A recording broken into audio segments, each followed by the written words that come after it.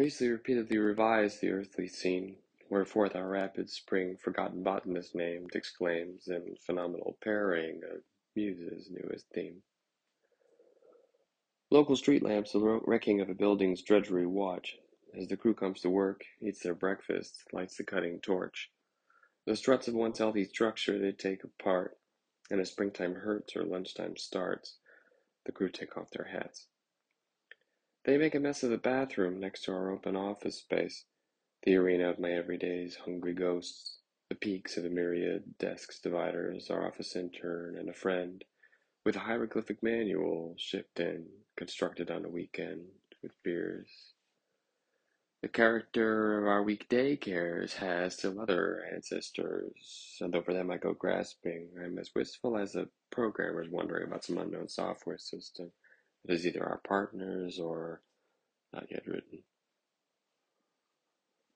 There is, in front of our building, an indented lawn like a mini golf course green on a lowered platform, wrapped by a wall lunchgoers sit on.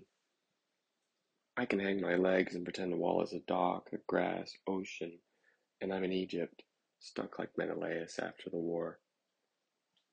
Or more like with Helen safe at home, looking back on being stuck, telling Telemachus, Odysseus' son, where his father had gone. Stuck in Egypt, where Pharaoh present, like the president, has more people confused, and each one publishes news, the vertical words of which have still others confused. And no one knows unless some muse befriended which god they've offended. And each sees new spring as some final reckoning, the way I used to see who or what had created or annihilated me, the way I used to hope I'd get home. Everyone has bent over their smartphone, though I'm surprised they can see their screens, the sun is so bright. Spring, it seems, has choked the summer in an afternoon, a nice 99 degrees for New England in June.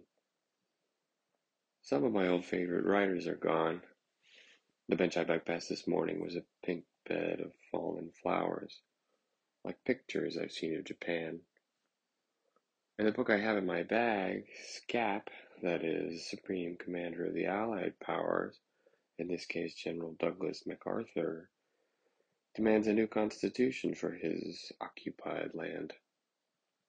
And so some unsuspecting young people and experts have their own convention in a hotel function hall. To think it all happened in a meeting room and came from some decision first, which lived with the will, where the mind is. And we can account for all this in reliable documentation, whose scent of liberation has some sense of this incipient flower garland cosmos that trembles, but admits no news, refuses to become itself too soon.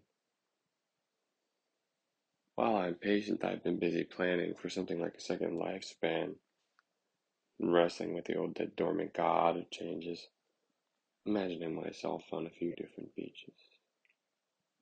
Menelaus before and after all this is 2 and 1. 3 then is Odysseus at home. 4 is a cave again meditating on walls.